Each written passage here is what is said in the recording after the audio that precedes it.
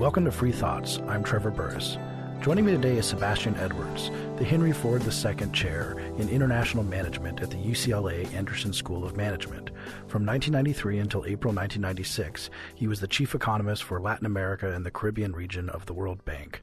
He is the author of many books. The latest is American Default, The Untold Story of FDR, the Supreme Court, and the Battle Over Gold. Welcome to Free Thoughts, Sebastian. Thanks for having me. It's a real pleasure. Your book is the story of a time that is oddly forgotten when, between 1933 and 1935, in your words, FDR, Congress, and the Supreme Court agreed to wipe out more than 40% of all public and private debts. But your interest in this somewhat forgotten period begin with some of your experiences working with economies of Latin America. How did that happen? That is correct. So my background as an economist is as a development macroeconomist. And throughout my career, I spent a lot of time researching issues related to sovereign defaults in the developing world, and mostly in Latin America.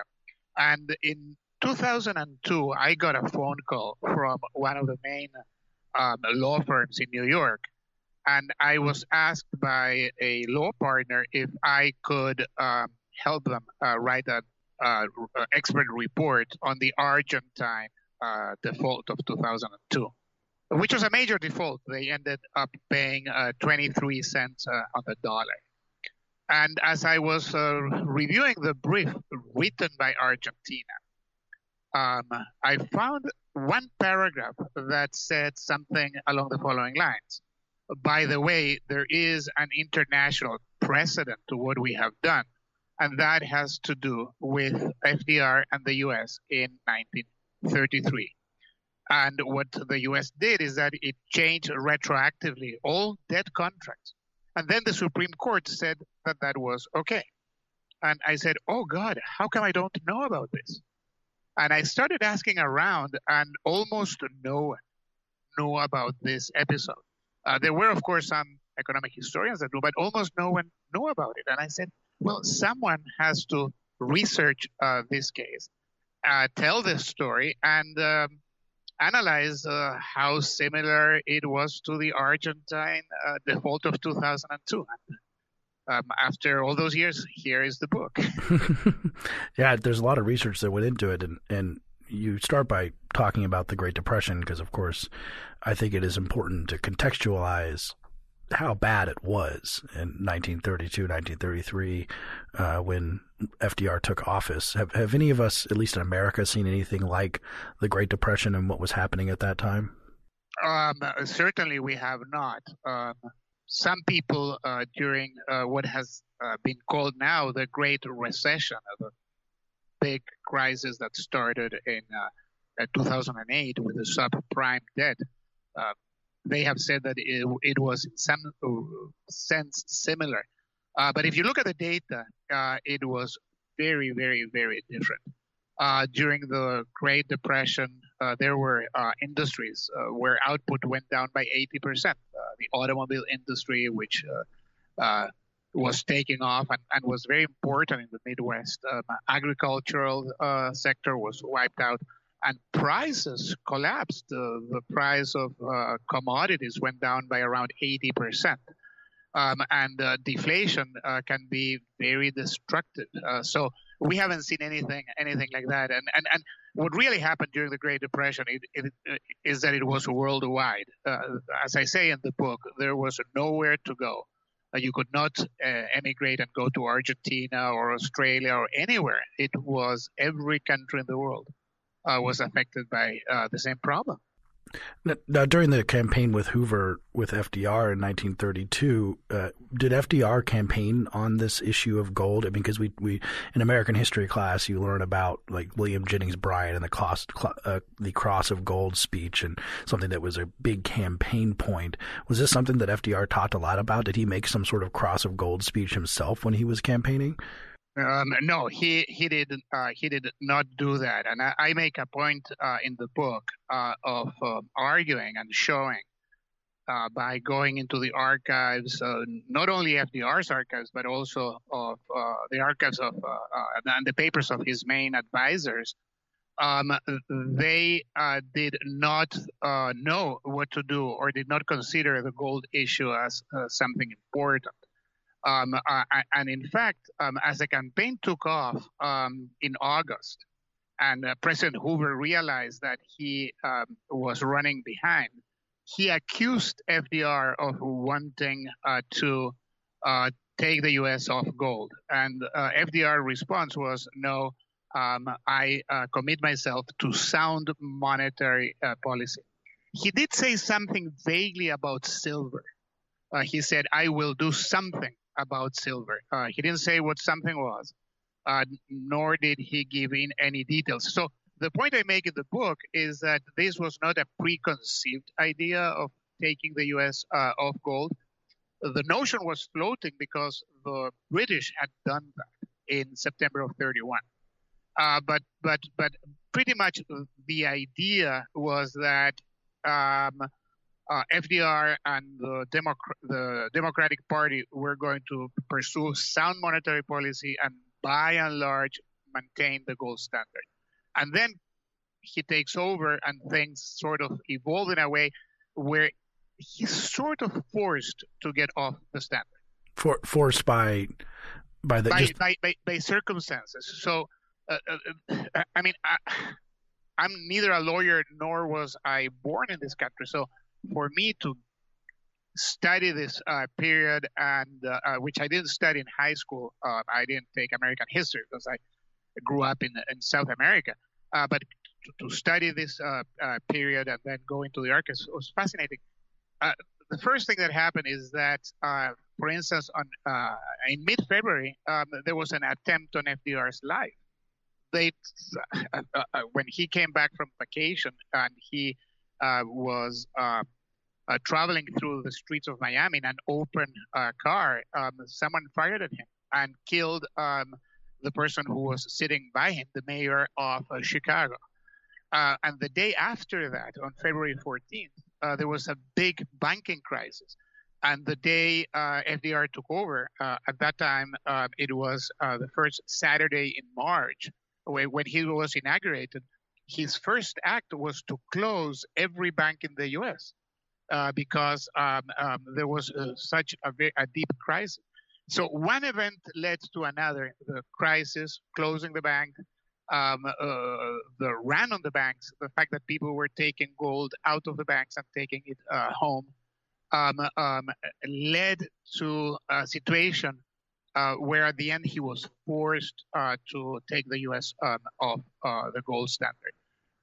There's another wrinkle to this, which has to do with the populist bloc in Congress and in the Senate. And there are a couple of senators who play a very important role in this whole drama. See, I find it interesting, the force, because, I mean, the gold standard is a big contentious thing, and here at Cato and monetary economists and a lot of libertarians think it's a great thing. And as you mentioned, England had gone off of it in 1931, and we had these runs on the banks and things. But even if you're forced to go off the gold standard, which I'm not a monetary economist, so I'll grant that, does that require confiscating people's gold? No, it does not. In fact, the British went off the gold standard and did not confiscate people's gold, which we did in April. So the sequence of events is very interesting. So FDR is inaugurated on March 4th, the night of the 5th, he declares a national bank holiday. And the big debate there is under what legal authority he can do that. And he decides to do it under the Trading with the Enemy Act of 1917. That's the kind of law. That's the kind of law that always seems like a really dangerous law, the Trading with the Enemy Act. Yeah, I mean, and especially when we were not at war with anyone and there was no enemy that we had declared. So the Trading with the Enemy Act of 1917 was passed in order to make sure that the federal government could put in place a gold embargo so that the enemy would not get the gold. Who's the enemy here? The enemy in 1917 was the Germans. Now, who's the enemy in the New Deal? Right, but in the New Deal, there is no enemy. So he uses that authority, which is very doubtful. And there was a big legal controversy. And finally, his newly appointed Attorney General, Homer Cummings, writes an opinion saying that it's okay to base the holiday on that act. So anyway, he's inaugurated. There is this banking holiday which lasts for 1 week. At the end of that week, FDR gives his first fireside chat and tells people we're going to reopen most banks, and the ones that we reopen are going to be sound. So bring back your money and your gold. And people do bring back their money, but don't bring back all the gold. So there's still gold in people's hands. And then on April 5th, he decides to confiscate the gold and to force people through an executive order to surrender all their gold to the Federal Reserve. And they will be paid the ongoing price, which is $20.67 per ounce. Which had been set like 30 years previously, correct? No, 100 years previously, in 1834. So it's 100 years, and people surrender that. And I have in the book a photograph of the posters that they placed in the post offices and in different places, and people surrender their gold. And a few months later, then when people had already surrendered their gold, the price of gold went up to $35 an ounce. Well, that was just set by FDR, though. That was set by FDR on January 31st, 1934. And that act is what triggers the cases that go to the Supreme Court. There are people that say we have contracts that say that we have to be paid in gold coin equivalent. And since an ounce of gold now is $35, we have to be paid in paper dollars 69% more than the original contract, because the contract is in gold coin equivalent. I want to step. And those are the cases that go to the Supreme Court, and at the time were very famous. But what I say in the book is that we seem to have entered a period of collective amnesia, where we don't want to remember the fact that there was a time, not too long ago, my dad was alive. He had been born a few years earlier, when the U.S. acted like a banana republic. we annulled contracts, debt contracts, retroactively, unilaterally imposing severe losses on investors. And when Argentina or Greece or any of those countries do this, we point fingers at them and we tell them contracts are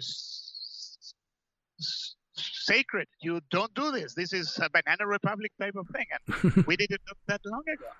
I want to step back a little bit to the theories about this, because taking America off of gold, the question here, the words that get thrown around when you read histories of the time, and I'm kind of a student of the New Deal, so your book was particularly interesting to me, but you get these sort of inflationist and deflationist kind of people, and a lot of political rhetoric around this, senators saying I'm an inflationist or I'm a deflationist, and FDR's position seemed to be that he had to raise prices, that this was the absolute goal of so much that he did.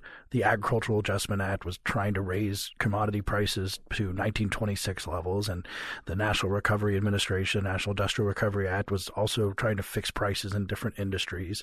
And was the gold part of that idea of raising prices?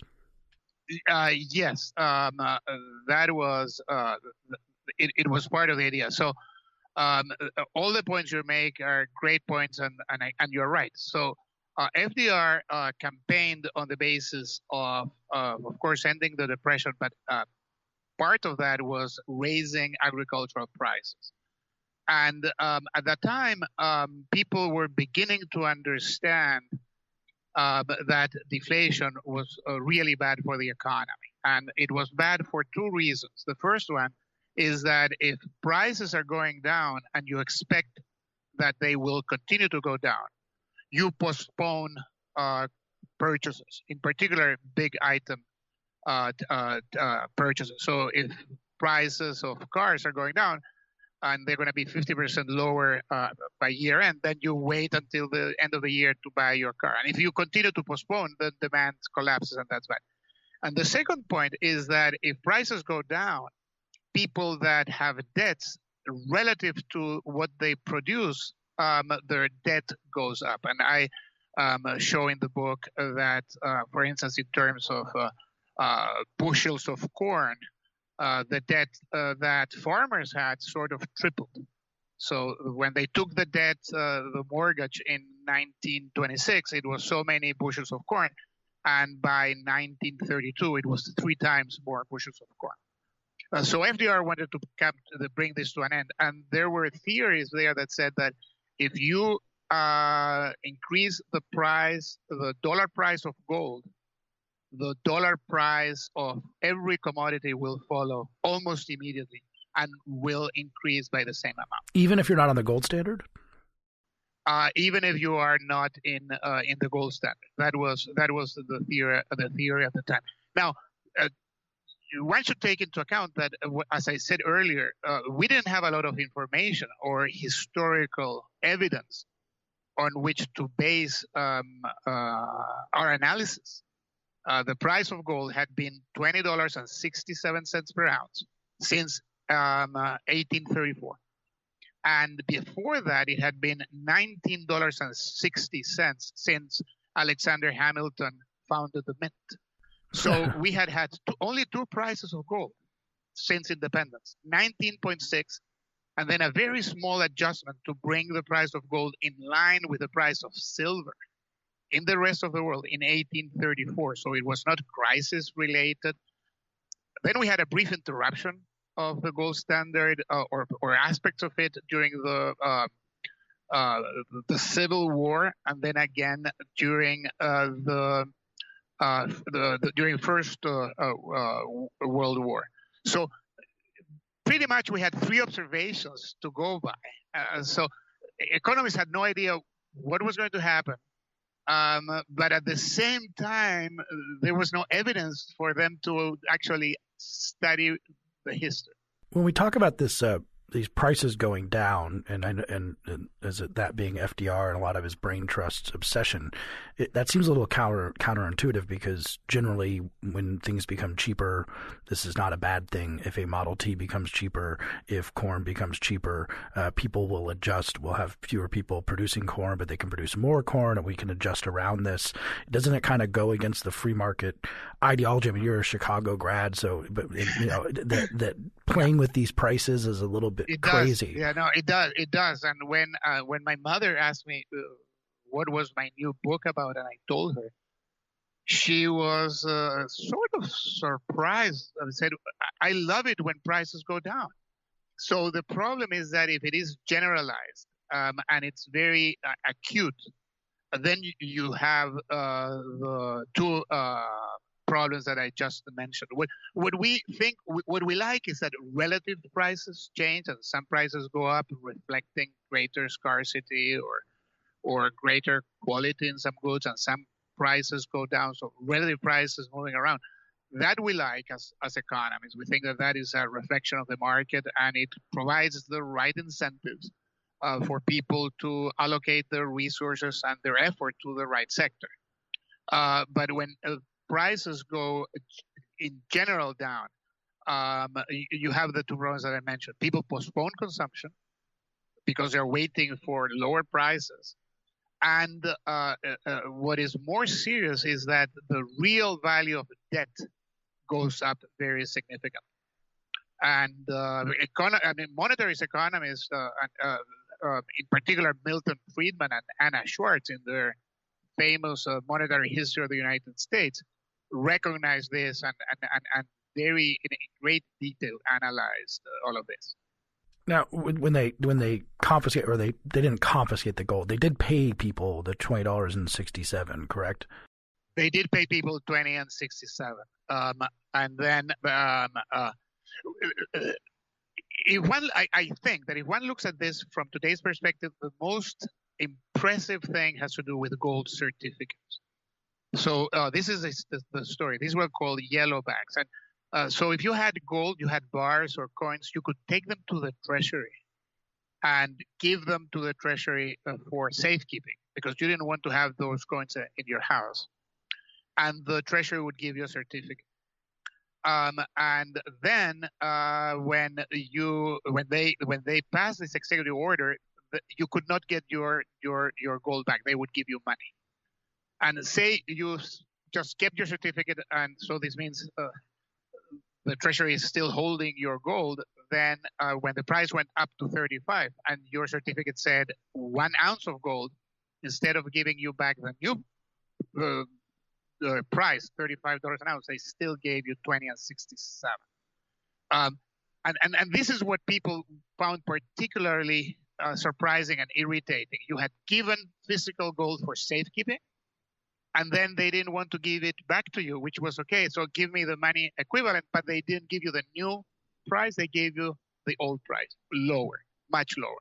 Yeah, it's kind of mind-blowing. A lot of people may not know that it was illegal to own gold privately in America from basically 1933 until 1975. But how about, I don't know, jewelers or artists or dentists or people who make electronics with gold? Were they all like drug dealers buying on the black market?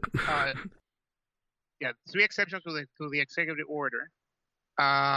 Industrial use, which meant jewelry making, and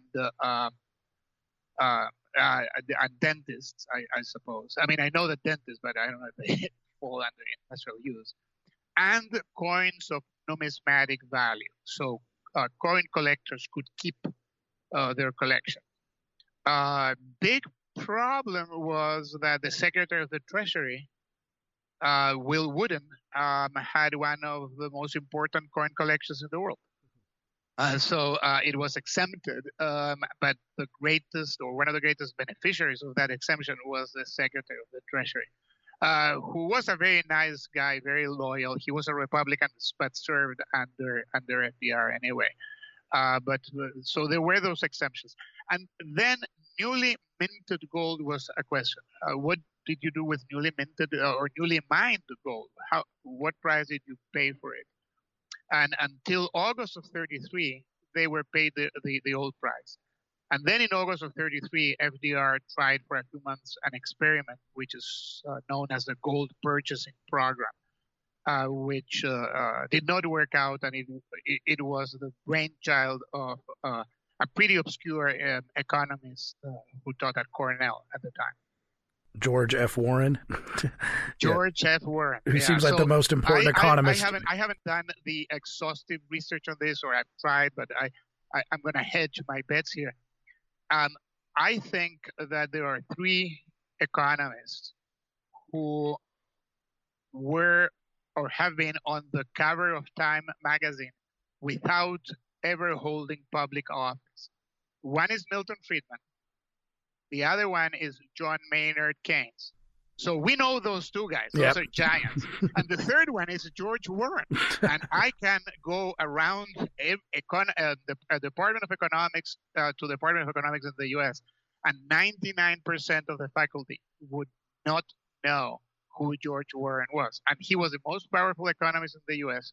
during the second half of 1933. I'd like to read this quote here on page 103 of your book. During the second half of 1933, George F. Warren was the most influential economist in the world. Almost every morning during November and December, he met with FDR while the president was still in bed and helped him decide the price at which the government would buy gold during the next 24 hours. Henry Morgenthau Jr., who often attended these meetings, confined to his diary that the process had a Kabbalistic dimension to it.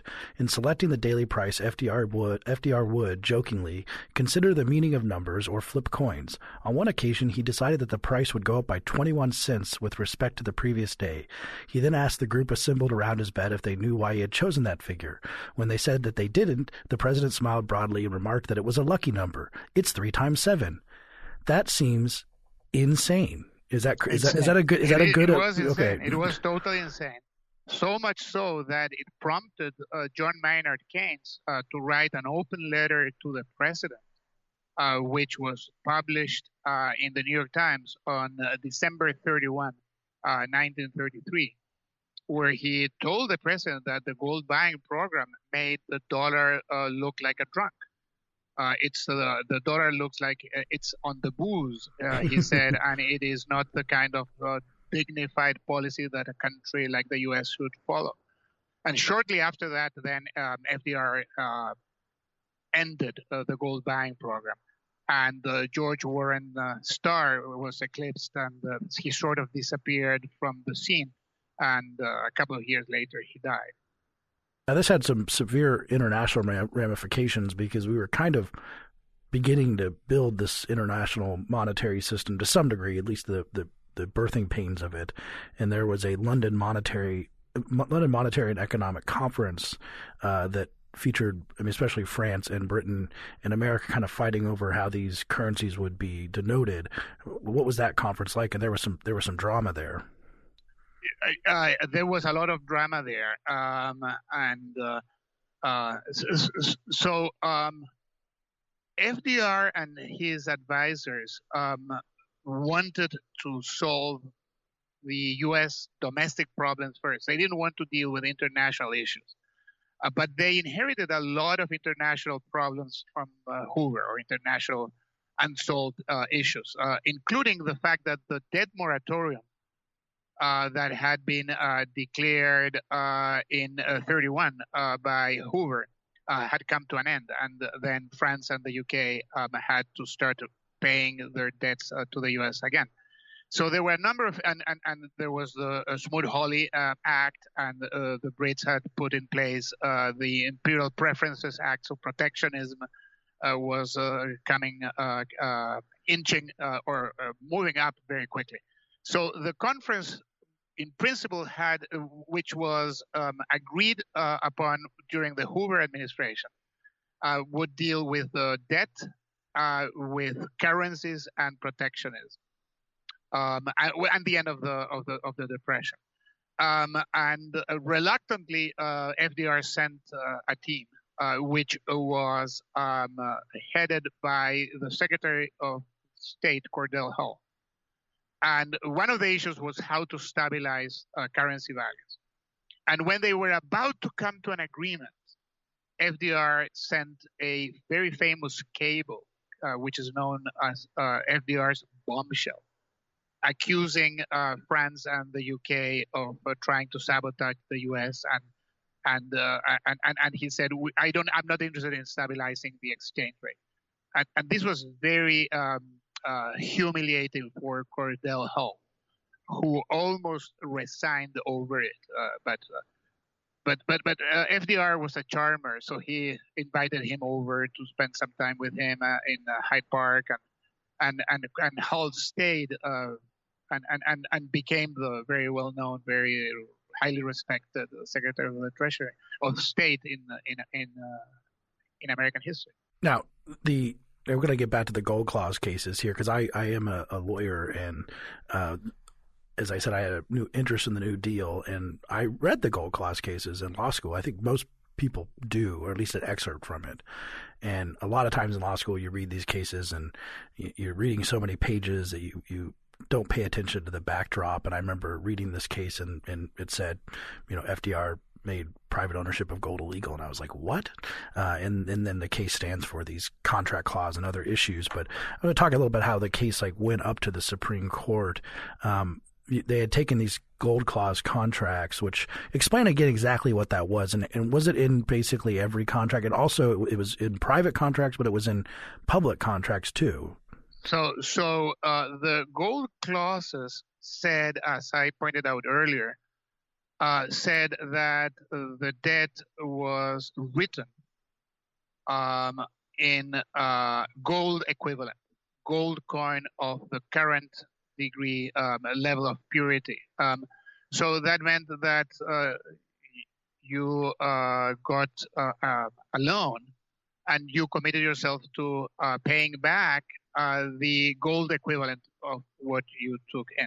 And those clauses were put into contracts during the Civil War, when there were two currencies circulating side by side, the greenbacks, which did not have gold backing, and the backed dollar. So they were put in the Supreme in 1863. They became a common part of loans, and people maintained them. So by 1933, almost every single bond and mortgage in the U.S., so these are private loans, had a gold clause. Since the price of gold had been constant and the scare during the Civil War had been dissipated, so at the end we went back and everything was convertible and gold was available, people didn't pay much attention to them. So let me give you an example. The Dow bond index had 30 bonds at the time. 29 of them had a gold clause. Okay, so almost every private debt was written with a gold clause. And after 1917, public debt was required by law to have the gold clause. The government could not issue debt without the gold clause, government debt.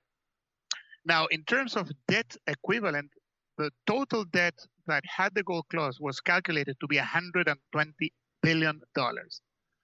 And GDP was estimated, we didn't have very good statistics then, but it was estimated to be at most $80 billion. So more than about 140% of the GDP was written with a gold clause. To make things, put things in perspective, today the public debt of the U.S. government, the federal debt, is less, or no, it's about 100% of GDP. So everything was under the gold clause. And when FDR thought or was prompted by the inflationist senators, Elmer Thomas and Burton Wheeler in particular, he is prompted to devalue the dollar. He said, okay, we're going to do this. We're going to get off the gold standard and do what the Brits did. His advisors told him, hold on. If you do that, the value of every debt is going to go up by the amount of adjustment of the price of gold. Yeah, so I want to just be clear, as I said, as a non-economist lawyer. So let's say I buy a house in 1914. Yeah. And I get, I don't know, maybe a $3,000 loan. That's probably about maybe what a house was. And so the gold clause in there says that I can pay, is it I can pay it back in the equivalent gold value of the time? Because is this really a thing to protect the creditor against inflationary monetary policies, so they can ask for the gold if the money becomes relatively worthless? That is exactly what it's trying to do, right? Okay. And as I said, it's put on during the Civil War because you could try to pay your debt back with greenbacks, which were unbacked by gold. But a greenback was not worth the same as a dollar that was backed by gold. So to protect creditors, every loan had, or almost every loan had, the gold clause in it. But because the price was so stable, it didn't really matter. You're right. That's the point I was going to make. But since the price had not changed, it didn't matter. Yeah. So the real problem here seems to be FDR's decision to raise the price from $20.67 an ounce to $35. So then the problem was that the creditors could call on their debt and ask for it now in the new price of gold, and that means that it seems like a windfall. Every railway, every utility, every electrical power company, every mortgage debtor would have gone bankrupt, or most of them, because they would have had to pay 69% more. So I can see how they could say it was necessary so Congress passes this act that says all these clauses and contracts that go back decades are now no longer valid. I can see that would be necessary if you raise the price of gold, but you don't have to raise the price of gold. He could have confiscated gold and kept gold at $20.67. Yeah, but we can get to that later. Okay. There's a wrinkle to that. You could have done that, and I discussed that in the book to some extent. But going back to the gold clause, you're absolutely right. And then so FDR says, we have a huge majority in both houses of Congress, let's Congress pass legislation annulling these clauses. And that's what Congress does on June 5th of 1933. And it's a joint resolution. I'm not a lawyer, but joint resolutions are not that common of the House and the Senate. And the gold clauses are abrogated. So now the Congress says, yes, all these debts were written in gold equivalent, but they can be discharged from now on, independently of when they were written. They can be discharged in paper dollars at the old value of the dollar. So now, as a lawyer, that's where you come in with this. There's a few clauses in the Constitution, but one of them, for example, says that the federal government shall not impair obligations to contracts, and that seems like a really good example of impairing obligations to contracts. So a few cases get filed that get put together into what we call the Gold Clause cases. What are those different? What are some of those cases that get filed? Yeah, there are. So as people get paid with paper dollars at the old lower price, they bring the cases to court, and there's like a huge confusion. And so the government asks the Supreme Court to consolidate the cases, and 4 cases go in front of the Supreme Court. 2 of them are private debt, and 2 of them are public debt. The private debt cases, one is a railway bond, where the holder has a bond, I don't know, $10,000 bond, and he wants back $16,900, which would be maintaining the gold equivalent at the new price of gold. The government is not part of that case. It's private. It's a private debtor and a private creditor. The second private case is a mortgage where the senior, it's a bankruptcy case, it's a bankruptcy case where senior creditors have gold clause debt and they want to be paid in gold equivalent. The junior unsecured non-gold clause creditors say no, because if you pay them at the new price, the amount of money left over for us is going to be diminished significantly by 69%. And the Reconstruction Financial Corporation, which is a government agency, is one of the junior creditors. So the government, because of that, can be part of that. I'm not a lawyer, but because of that, it's part of that private case. So the government is part of that private case because it is a creditor in that bankruptcy. The 2 public sector cases come through the Court of Claims. The Court of Claims asks the Supreme Court what to do. They don't know whether they should accept these cases. And one is a Liberty bond, which is issued in 1917. And the holder of that bond wants to be paid at the new rate. And the other one is a gold certificate, which, as I explained, many people consider to be a warehouse voucher or warehouse coupon. And they say, I gave you guys a bar of gold, I want my bar back, but I understand that it's illegal for me to hold it, so give me the money equivalent at the new price of gold. And the government says, no, we'll give you the money equivalent, but at the old price. So those 4 cases go in front of the Supreme Court. And they are heard on January 8 through 11 of 1935. And it didn't seem, during the oral argument, there was some laughter and some mocking, some questions from the Supreme Court. It didn't seem to go too well for the government. Right. So what is interesting is that so the timeline, and I have in the book the timeline, which is interesting. The confiscation of gold is on April 33. The joint resolution annulling the clauses is in June. The dollar value of gold is increased by 69% in January of 34. And the cases are heard in January of 35. So there's a whole year where the country is functioning at the new price of gold. and things are going well. The country is recovering. So when the cases are heard, people that are not claimants really don't want the gold clause to be the annulment to be ruled unconstitutional, because they think, well, the country is recovering, and the government does not do very well in arguing these cases. It's argued first by the Attorney General himself.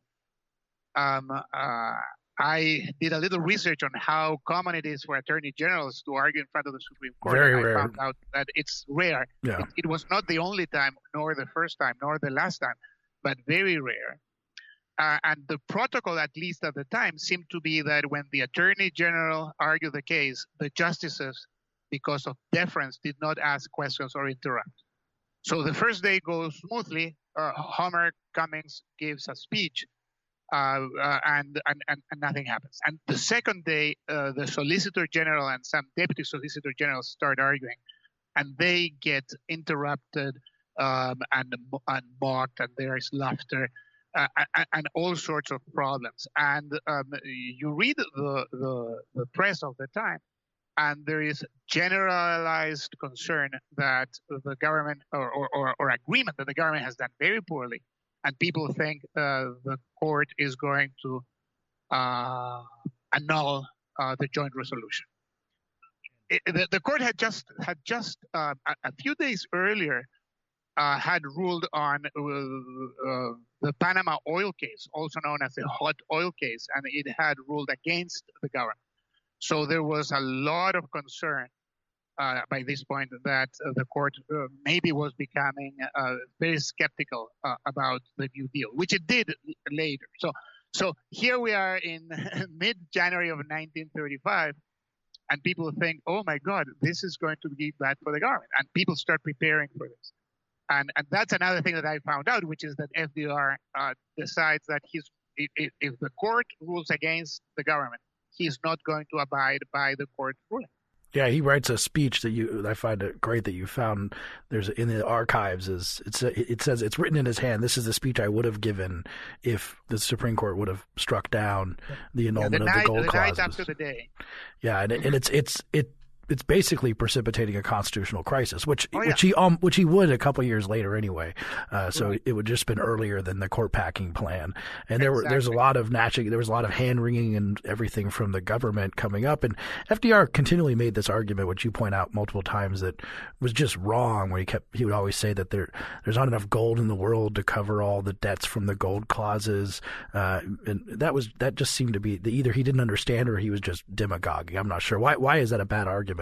Yeah, no, I think that he didn't understand that. And there is a beautiful article written in 32 by Jacob Viner, who at the time was a professor at the University of Chicago and ended up his career at Princeton, very distinguished international economist, and who actually was one of the first professional economists who advised the Roosevelt Treasury starting in 34. And Viner says we have a pyramid of credit and in this country, and gold is the base of that pyramid. It's not the whole pyramid. So you don't need to have all of credits backed by gold. All you need is to have a solid base in this pyramid. And FDR did. He was very smart, so I don't think that he didn't understand that. He was just using that argument because it resonated with people, which he was good at. He was very good at that, and one of the things that I did while doing this research was to listen to many of his speeches, and he was very reassuring. A slightly nasal voice, a tenor timbre. Patrician accent. He was a master. Yeah. So the decision comes down, and Charles Evans, Chief Justice Charles Evans Hughes, it's a little bit split. because there's 4 cases here, and there's 2 private, 2 public, but overall it's a victory for the government. But it's kind of an interesting victory in a way. It is very interesting. So the private cases. So let me slice it in the following way. There is no disagreement that Congress can change contracts going forward. Okay, so the Congress can say from now on we don't allow gold-based contracts. That's not an issue. That's, of course, Congress can do that. On the private cases, the government position is that the Constitution very clearly gives Congress in Article 1, Section 8, power to coin money and determine the value thereof. Or mint money, I think it says. It says coin money and regulate the value thereof, yeah. Right. Okay, so that's it's one of the powers of Congress. And what the court decides by 5-4, and it's not that controversial, is that if in order to run monetary policy, as it were, Congress decides that you cannot have or should not have gold-written private contracts, it can do that. So that was the argument for the private cases. Congress has the power to determine the value thereof and can define what is legal money. And if they say paper dollars are legal money, they are legal money. And if they are legal money, you can pay private debts using that legal money. The problem came with the public debt cases. And there, the Chief Justice who wrote the opinion did something quite remarkable, which is he said, yes, Congress does have the power to regulate the value of money, but it also has the power to issue debt on the credit of the United States. And issuing debt means that you are at the same time committing yourself to paying it back. Thus, he said, you cannot use one power to contradict or eliminate another power. So it is unconstitutional for the government to annul the gold clause in public debt. And then he added, however, there are no damages because the price of things, prices, because of what we said earlier of deflation, prices have gone down, and the purchasing power that the holder of the debt would obtain by getting his or her money under the old price is enough to buy the same amount of goods, the same basket that he or she could have bought at the time he or she bought the bond.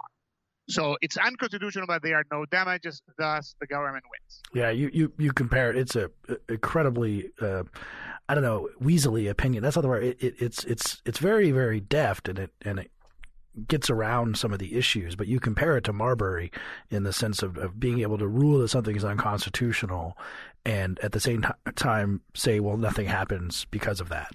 Right. And get out from under it. So at the time, I mean, there are lots. I mean, and what is surprising is that if you go back to the law review articles of the time, they are replete with articles about these cases.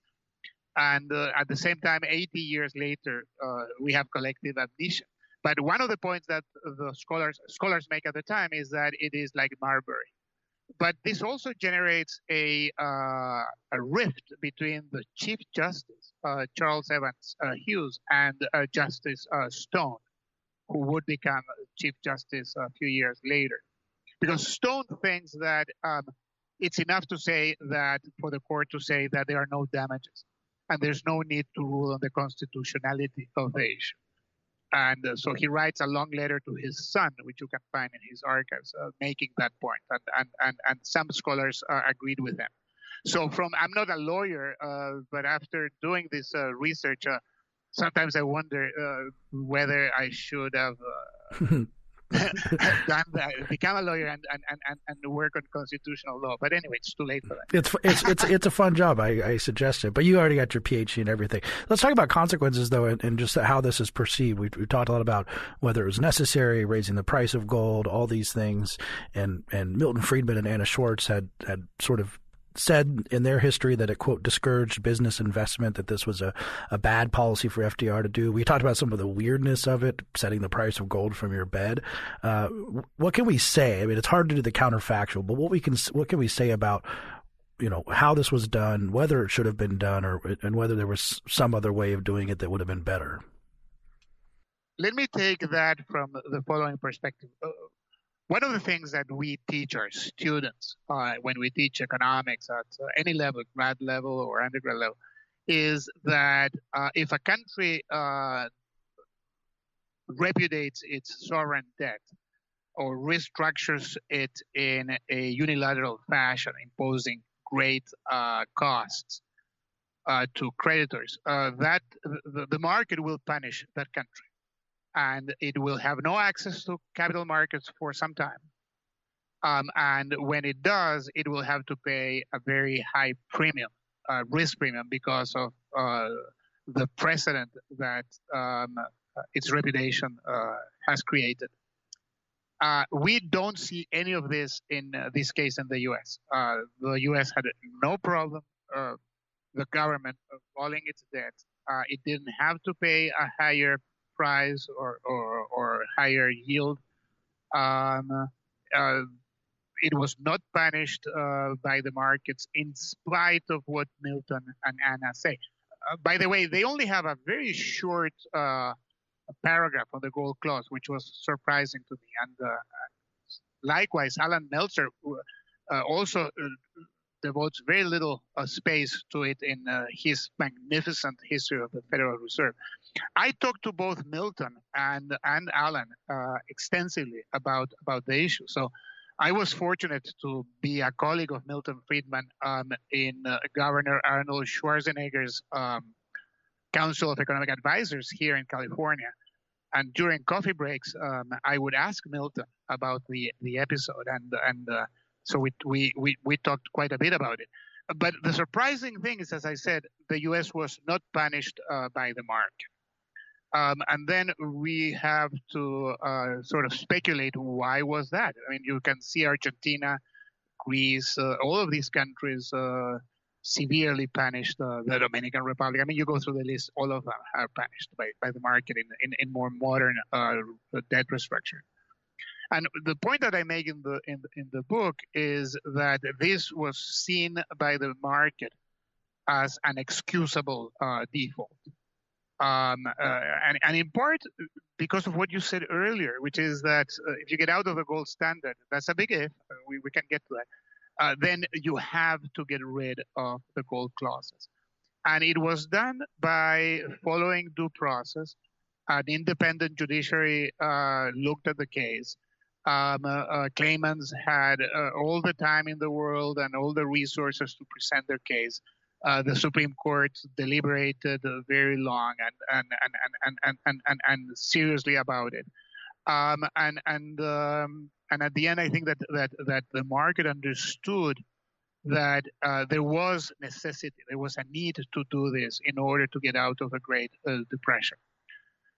The fact that let me just say one more thing. The fact that a year had gone by, 1934, the whole of 1934 had gone by between the raising the price of gold by 69% and the cases, and that year was a year of great economic recovery, I think also played a very important role, because the market said, well, it was needed, and the way things are working shows that it was a good thing to do. We are recovering. The U.S. is improving. Well, it was moving up from a very low point, and of course it would crash again in 1937, and right. And never really. That is true, yeah. So that could have been. I mean, it's hard to do the counterfactual. I as a lawyer, the reasoning in the gold clause cases is quite suspect, and using this necessity. But as an economist, it's interesting that, as you said, that we didn't see this consequence of public debt being difficult, the market punishing the repudiation of the debt.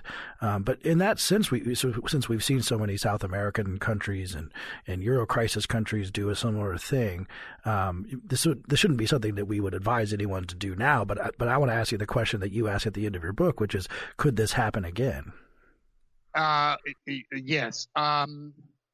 So we would not advise countries to do this. Now, what we have now is a situation where the government used the necessity argument, and the Supreme Court agreed with the government. Could that happen again? It happens every day, right? Argentina used that argument, except that the tribunals did not side with Argentina, that the Argentina lawyers know their constitutional law, know their precedent, and they use the case, the same argument. Now, why the tribunals did not side with them, that's a different story. But, look at Italy now.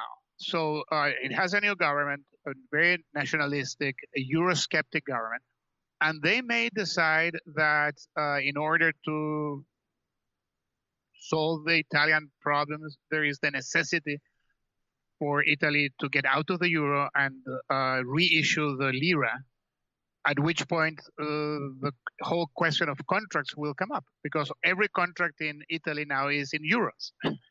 And what if they were to reintroduce the lira, as the Greek seriously considered it reintroducing the drachma a few years back, then what do you do with the contracts? And then the necessity argument in this case would be invoked. So internationally, could happen. It does happen. Could it happen in the U.S.? That's a more difficult and more interesting question. And the point here is that we have a huge contingent liabilities debt, contingent debt, and or undocumented debt that stems from Social Security and from Medicare and Medicaid. And people, including people at Cato, who have calculated the present value of the unfunded liabilities, think that they are 400% of GDP, 500% of GDP. There are all sorts of numbers. And at some point, we could have the government say, well, we are going to change these contracts or implicit contracts, and we are not going to pay according to promise. And it will go to court. And people that think that there is a Social Security crisis looming, and I know that at Cato you have a very vibrant group dealing with this issue, think that could happen. And then the court could say, or the lawyers will say, well, look, this precedent in 35. And you guys once accepted the necessity argument, you should do it again. Thanks for listening. Free Thoughts is produced by Tess Terrible. If you enjoy Free Thoughts, please rate and review us on iTunes. To learn more, visit us on the web at www.libertarianism.org.